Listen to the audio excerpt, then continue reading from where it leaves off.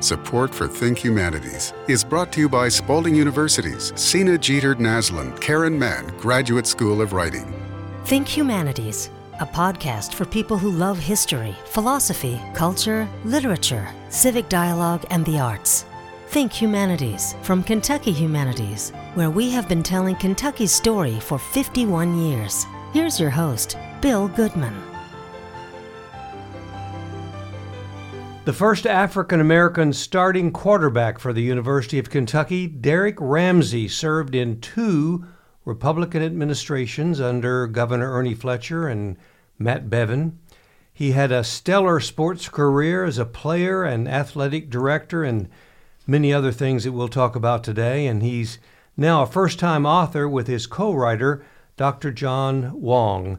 The book, They Call Me Mr. Secretary, Through the Lens of a Winner. It's a pleasure to have Derrick Ramsey in our podcast studio. Derrick, welcome. Bill, thank you very much for having me.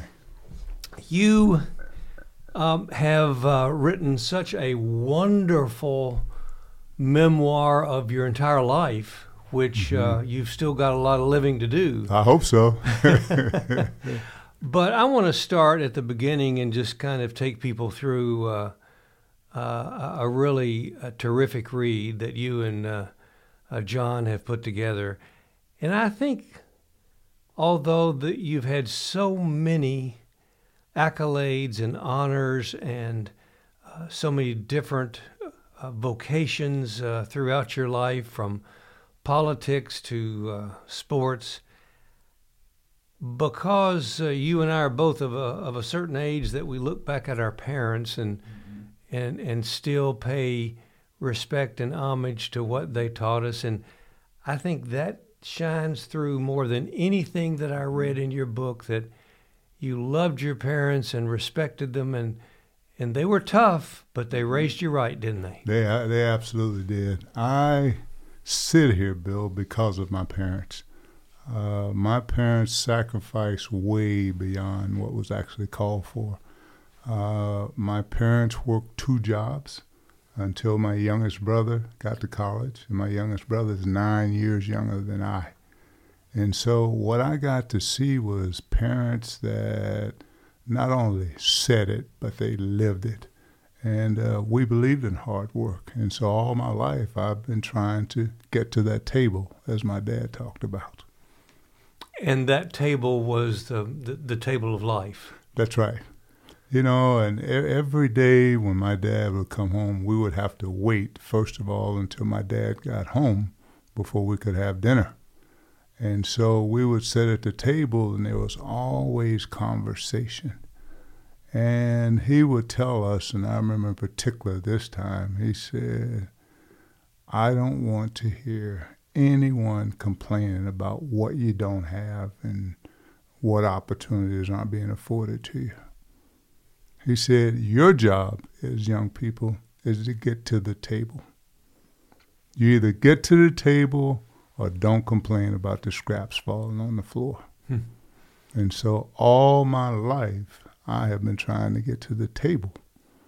And once I got to the table, I then figured out where the power was at that table. Tell me about growing up in Hastings, Florida, the jobs that your parents worked, your brothers and one sister, and how it was growing up there. My dad delivered gas in the community and diesel and kerosene to the farmers. That was his first job. And his second job, he was a night watchman at a potato grader. While many people think of Florida as the citrus capital, in my hometown of Hastings, Florida, per capita, we grew more potatoes than any city in America. And so there was potato season, and our hometown population 650 people. But during potato season, which is April through June, it would balloon up to maybe 1,500 people, with the migrant workers coming in. And after that, we would pick cucumbers. And so it was cucumbers, and then we'd go into cabbage season, and then cabbage season around to potato season. So It was that kind of work in my hometown. My mother was a chef at the hospital in Palatka, about 15 miles away. And her second job, she would come in and fix us a little dinner, her and my sister. And she would then go to a pharmacy where they had the little stands, the little hamburger milkshake stands. And she would do that until about 10 o'clock at night. And so I got to see these work ethic. And it was taught to us early on, if you're not afraid to work, there's nothing you can't have. So that's what we all did. We all worked. I started working in the fields when I was 9 years old, picking potatoes. Somewhere along the line, though, you also inherited from them a good sports genes. Very good sports genes. Not a good one. Your mom and dad. Yes. Your mother, especially, wasn't she a good basketball player? She was the one that taught me how to play basketball. Yes, she was very good, and many said, especially in those early years, that she was the best female player ever in that town. She was 5'10", an awesome basketball player. And my dad played both basketball and football, but he was more known for his football prowess. And they would have probably, neither one of them went to college, did they? Glad you asked. My mother got her GED after I graduated from UK. Wow. My dad got his high school diploma, but neither ever spent a day on a college campus. Yeah. But your brothers and sisters and all sister did. All did, Yes. and have been very successful in many aspects of life, including the university life. We can talk about them a little bit later as we talk about your life. But Bill, again, I can't echo enough what my parents did for us, what they taught us. There was no more competition on the field than there was in my house. My dad, the way they had set things up, I was always competing against my brothers, both academically as well as athletically. And so there was a really, really high standard. It wasn't the standard that was set against other teammates or other people I played against. It was all my brothers. Playing against those guys and competing against them academically as well. And part of that, too, I think is certainly we need to underline the fact that your mom and dad both emphasize the educational part absolutely. of it. Absolutely. I mean, that, and there were no special considerations there. A number of people have asked me, well, but you were good at a really young age. Well, that meant nothing to them. My two older brothers, both of those guys had been all-state as football players. Only thing, they were all-state as seniors. Well, I was being recognized as a freshman. Yeah. So to think that I was getting special consideration, no, they had already seen that act before. In the prologue to the book, you do talk about a watershed moment, and you carry the watershed moment, although it happened later in your life, which I'm going to ask you to set up. You carry that sort of as a theme for your adult life, too. Can you tell us about that? UK, 1977. And the year prior, we were 9-3 and had won the SEC championship. And me and my big mouth, that summer I was being featured in the SEC magazine, and I said we were going to go undefeated. And I truly felt that way. I thought we were that good. And so, of course, when that magazine came out, I got a call from Coach Kersey, and he said, "Have you lost your mind?" He said, "How can you say that when we just lost arguably the best lineman ever to play at Kentucky, who was Warren Bryant, and two other starting offensive linemen?" So we lost 3 starting offensive linemen, our starting tight end, starting wide receiver, and one of my running backs. So we lost 6 starters off offense. And he said, "What are you thinking?" I said, "Well, Coach, what I was thinking, if I could get our defense, because we'd only lost one guy off the defense, and that was Ray Carr, and he was a cornerback. I said, if I can just get the defense to hold for me for 2 or 3 games until we get this offense playing together, we'll be okay." He said, "We damn well better be." He said, "Now that you put this out there." But I just knew and felt that we were that good. And so, going into my senior year, or the beginning of my senior year, the first game we played against the University of North Carolina, a team that we had pretty much embarrassed the year before in the Peach Bowl, beating them 21-0, 21-6. I mean, it was bad.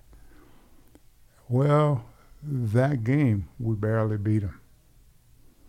And so I started understanding a little bit more about what Coach Kersey was talking about, in particular with our offensive line, because it was a struggle. And then we go down to Baylor, and they had this great player that I played against 3 times also in the NFL. Never beat this guy. And that guy's name is Mike Singletary, an incredible player. Well, they beat us, and it ended up being 21-6. And Mike Deaton put up the only points that we scored on offense that day. And so when we got back into Lexington at the airport, and one of the reporters asked me about the game, and I said, they really had some good players down there, and offensively we got to get better. We had terrible field position the whole day. I think my best field position was probably 25 or 30-yard line the entire day.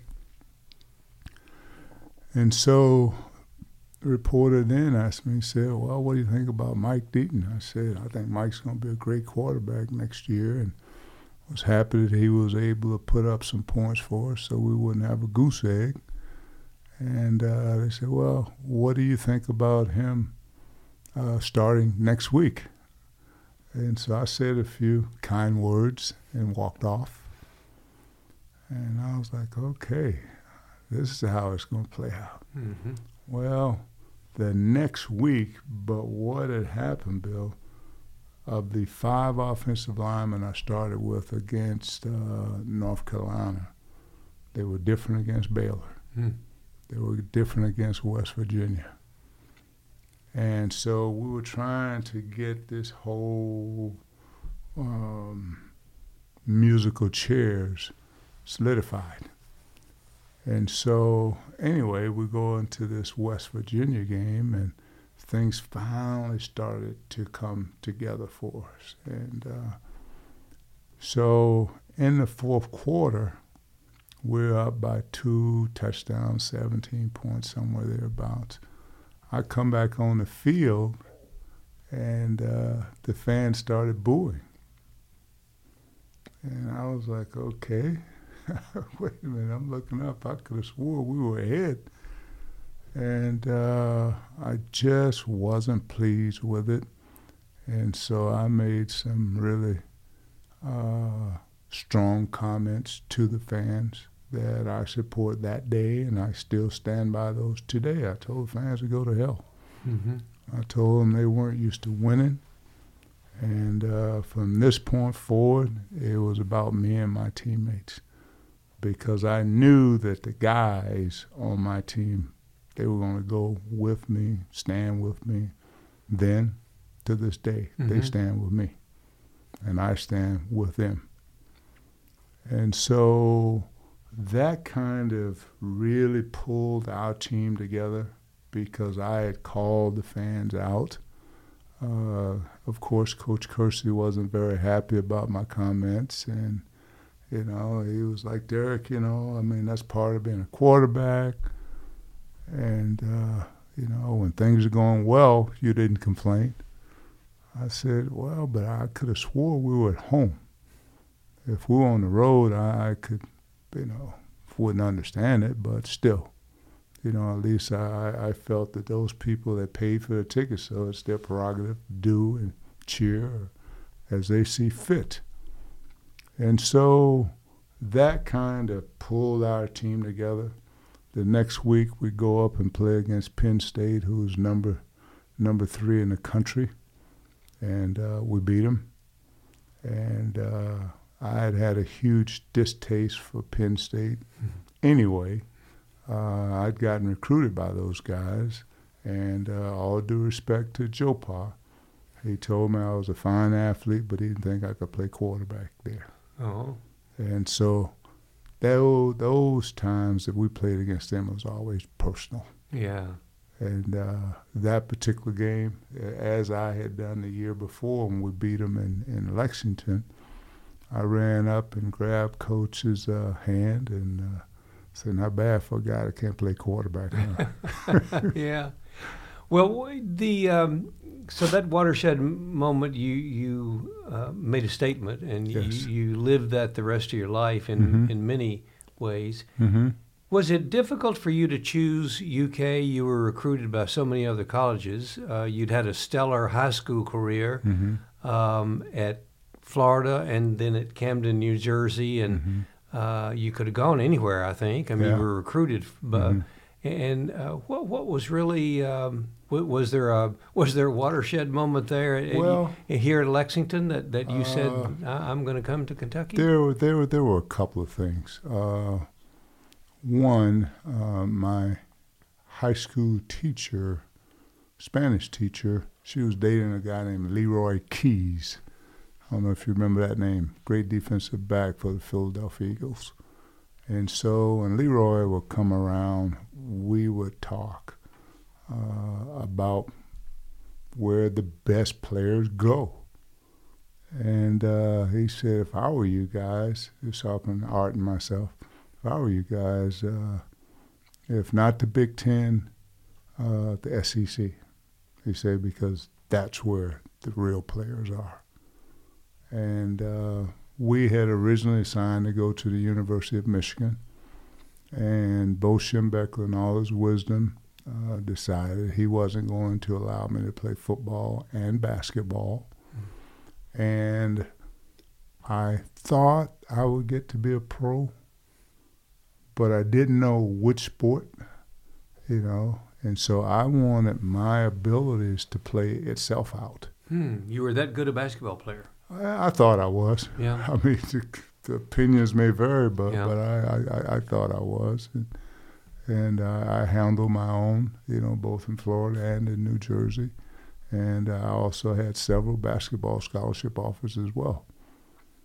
And when we decided not to go there, part of the agreement with Bo Schembechler was because we were getting recruited by Michigan State, by Ohio State, by Minnesota, Michigan, so like 6 or 7 schools in the Big Ten. He said, I will let you guys out because we assigned the national letter of intent.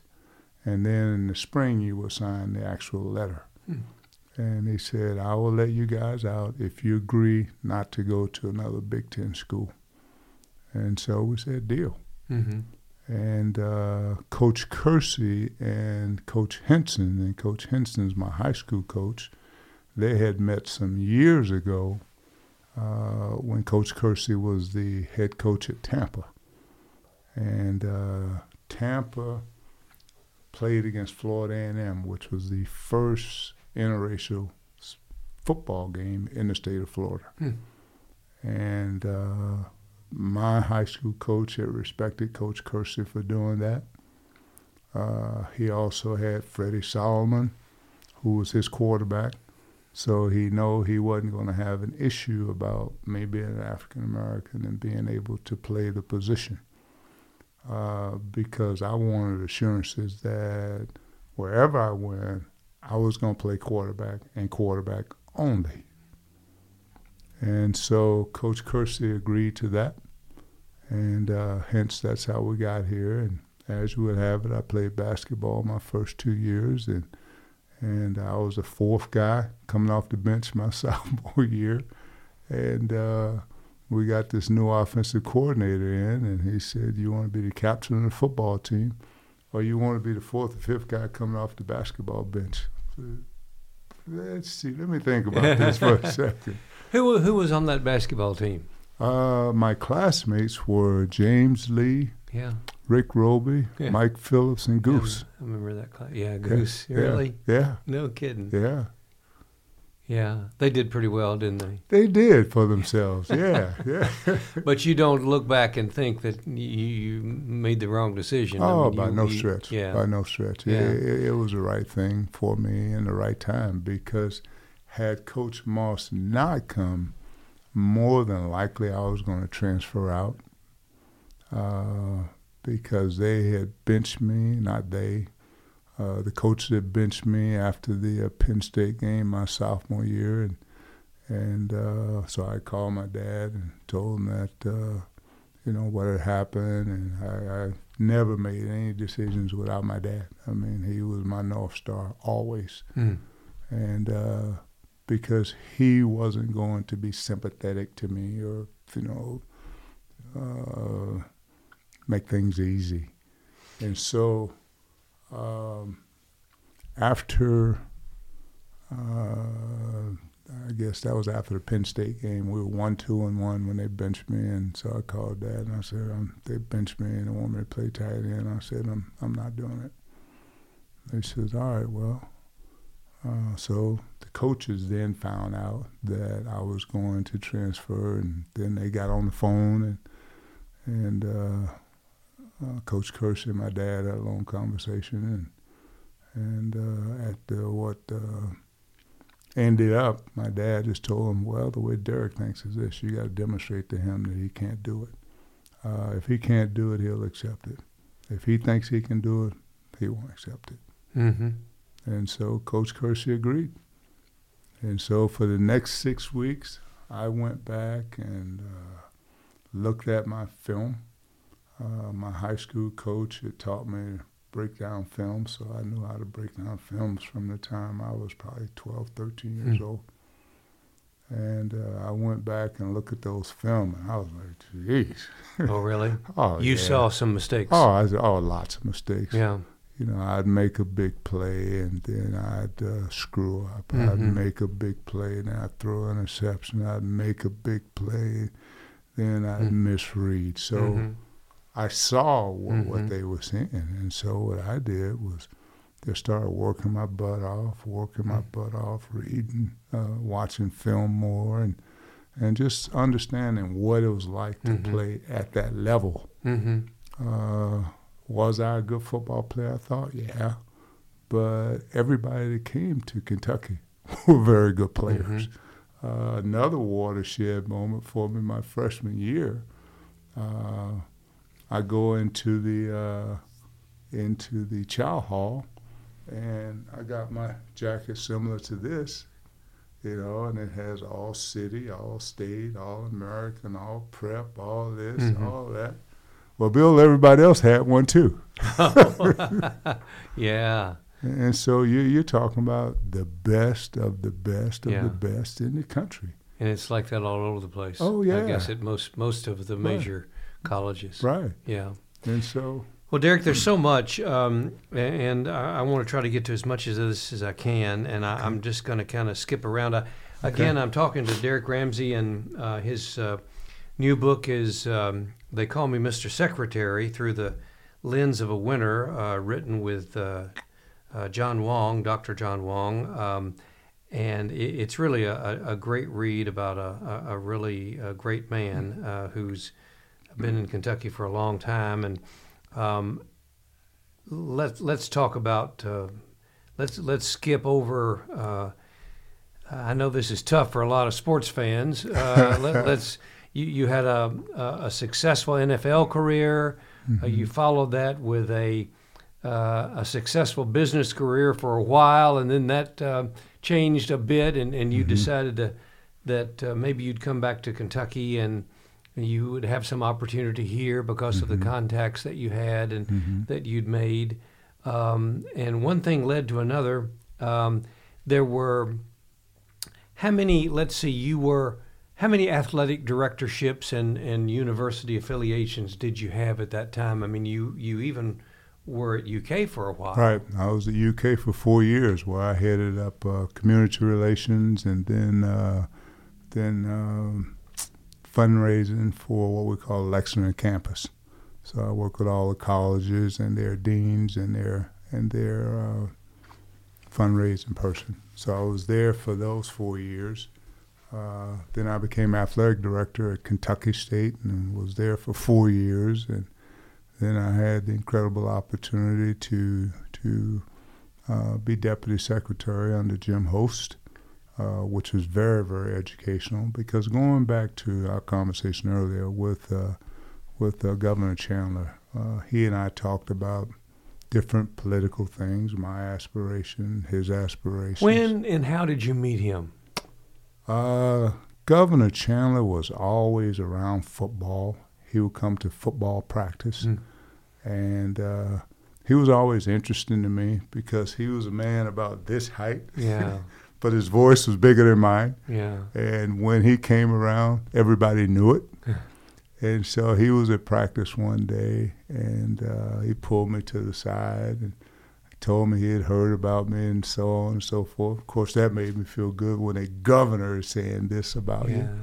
And not only a governor, Governor Chandler. Right. I mean, that's something. Right. And so I asked him if I could talk to him sometime. And he wrote a number down and said, anytime you call me. Yeah. And I'm sure a lot of people say that and don't call. I think I called him about 2 days later. And that started our relationship. And you saw him periodically? Yeah, we would have lunch. Yeah. We'd go to old Mama Royal's Cafe there over off of Loudon Avenue, and that was his favorite place. Oh, and really? Yeah. And just incredible conversations. I know Jim Host was a terrific mentor for you, as he has been for so many people in Kentucky. Right. And outside Kentucky. Yeah. Now, Jim, when I first moved back here, I was an analyst for Jim for football. I did radio. How'd you enjoy that? Loved it. Absolutely loved it. It was a lot harder than I ever imagined it was going to be, because there was so much studying, and I wanted to be good, and I didn't want to let Jim down, for giving me this opportunity. Nobody wants to let Jim down. No. And as well as Coach Newton. I mean, Coach Newton and I developed a great friendship. And C.M. Newton, who was the athletic director for many years at UK. That's right. And so that taught me a lot. And when I was doing that, that was all, Bill, in preparation for becoming an athletic director. Because, again, I got to sit in on the different conversations financially about, TV and radio. And then I would always ask questions to the guys that I was working with. Rob Bromley, who was incredible to work with, and Dick Gabriel, and Dick and I have been friends since we were in college. Mm-hmm. So it was just a lot of commonalities in there, so it made me more comfortable. But no, it was a whole lot harder than I thought. I would spend 25 hours a week easily preparing for a game. Mm-hmm. Talking to Derrick Ramsey and his new book, and we're going to pause here and come back with more with Derrick, including talking a little politics and then ending up and asking him what he's doing now and what he wants to do next, because his life is certainly not over. So we'll be right back with Derrick after we hear from our wonderful friends down at Spalding University and their Cedar Jeter Naslund-Karen Mann MFA program. We'll be right back. At Spalding University's low residency MFA program, creative writing students come to campus for an exciting week of learning each semester, followed by independent study from home that fits in with work and family life. Write prolifically, explore across genres, gain editorial experience on a literary journal, and become part of a lifelong writing community. Writers thrive at Spalding's Naslund-Mann Graduate School of Writing. Learn more at spalding.edu/MFA or email schoolofwriting@spalding.edu.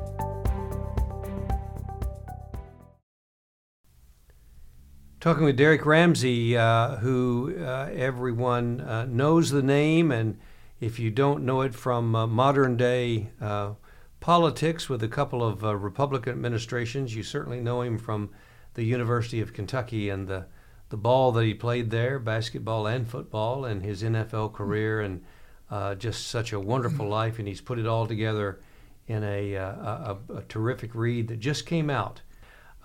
Derrick, a lot of people, I don't know if they were surprised or not. You've got such a great personality. You always did. You have such a terrific smile. Everybody knows that. Thank you. You've always had that. I was looking at some of the pictures of you when you were just a kid, and you had that great smile.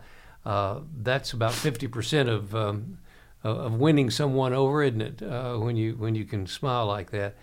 But it might have surprised some people that you got into, and you have to say, whether you were a secretary of the cabinet or just working for somebody. I mean, that's in politics. Mm-hmm. I mean, it is politics. So, right. What was it about being in the cabinet in two administrations that you enjoyed? The big thing, Bill. And this is going back to Governor Chandler. The people of Kentucky have supported Derrick Ramsey for 50 years now. I came to UK in 1974.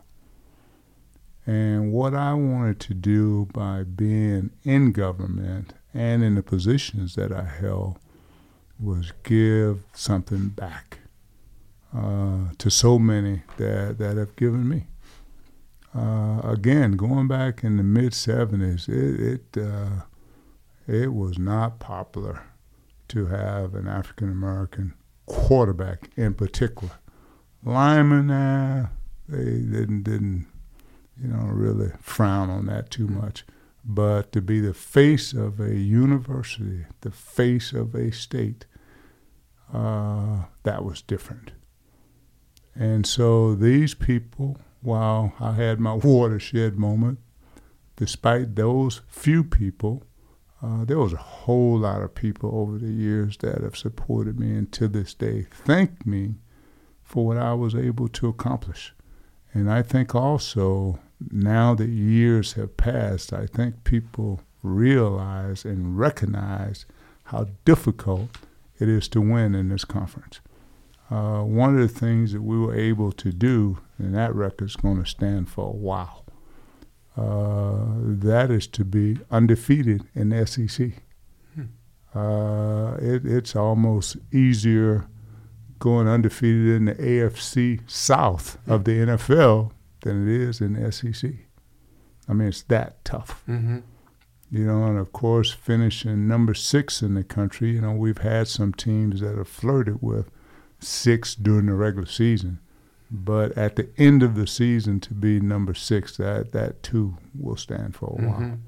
So just to be able to give those folk that have waited so long for a winning team and a dominant team and a team that when they went to the stadium, they knew they was going to win, not if they were going to win, but by how much.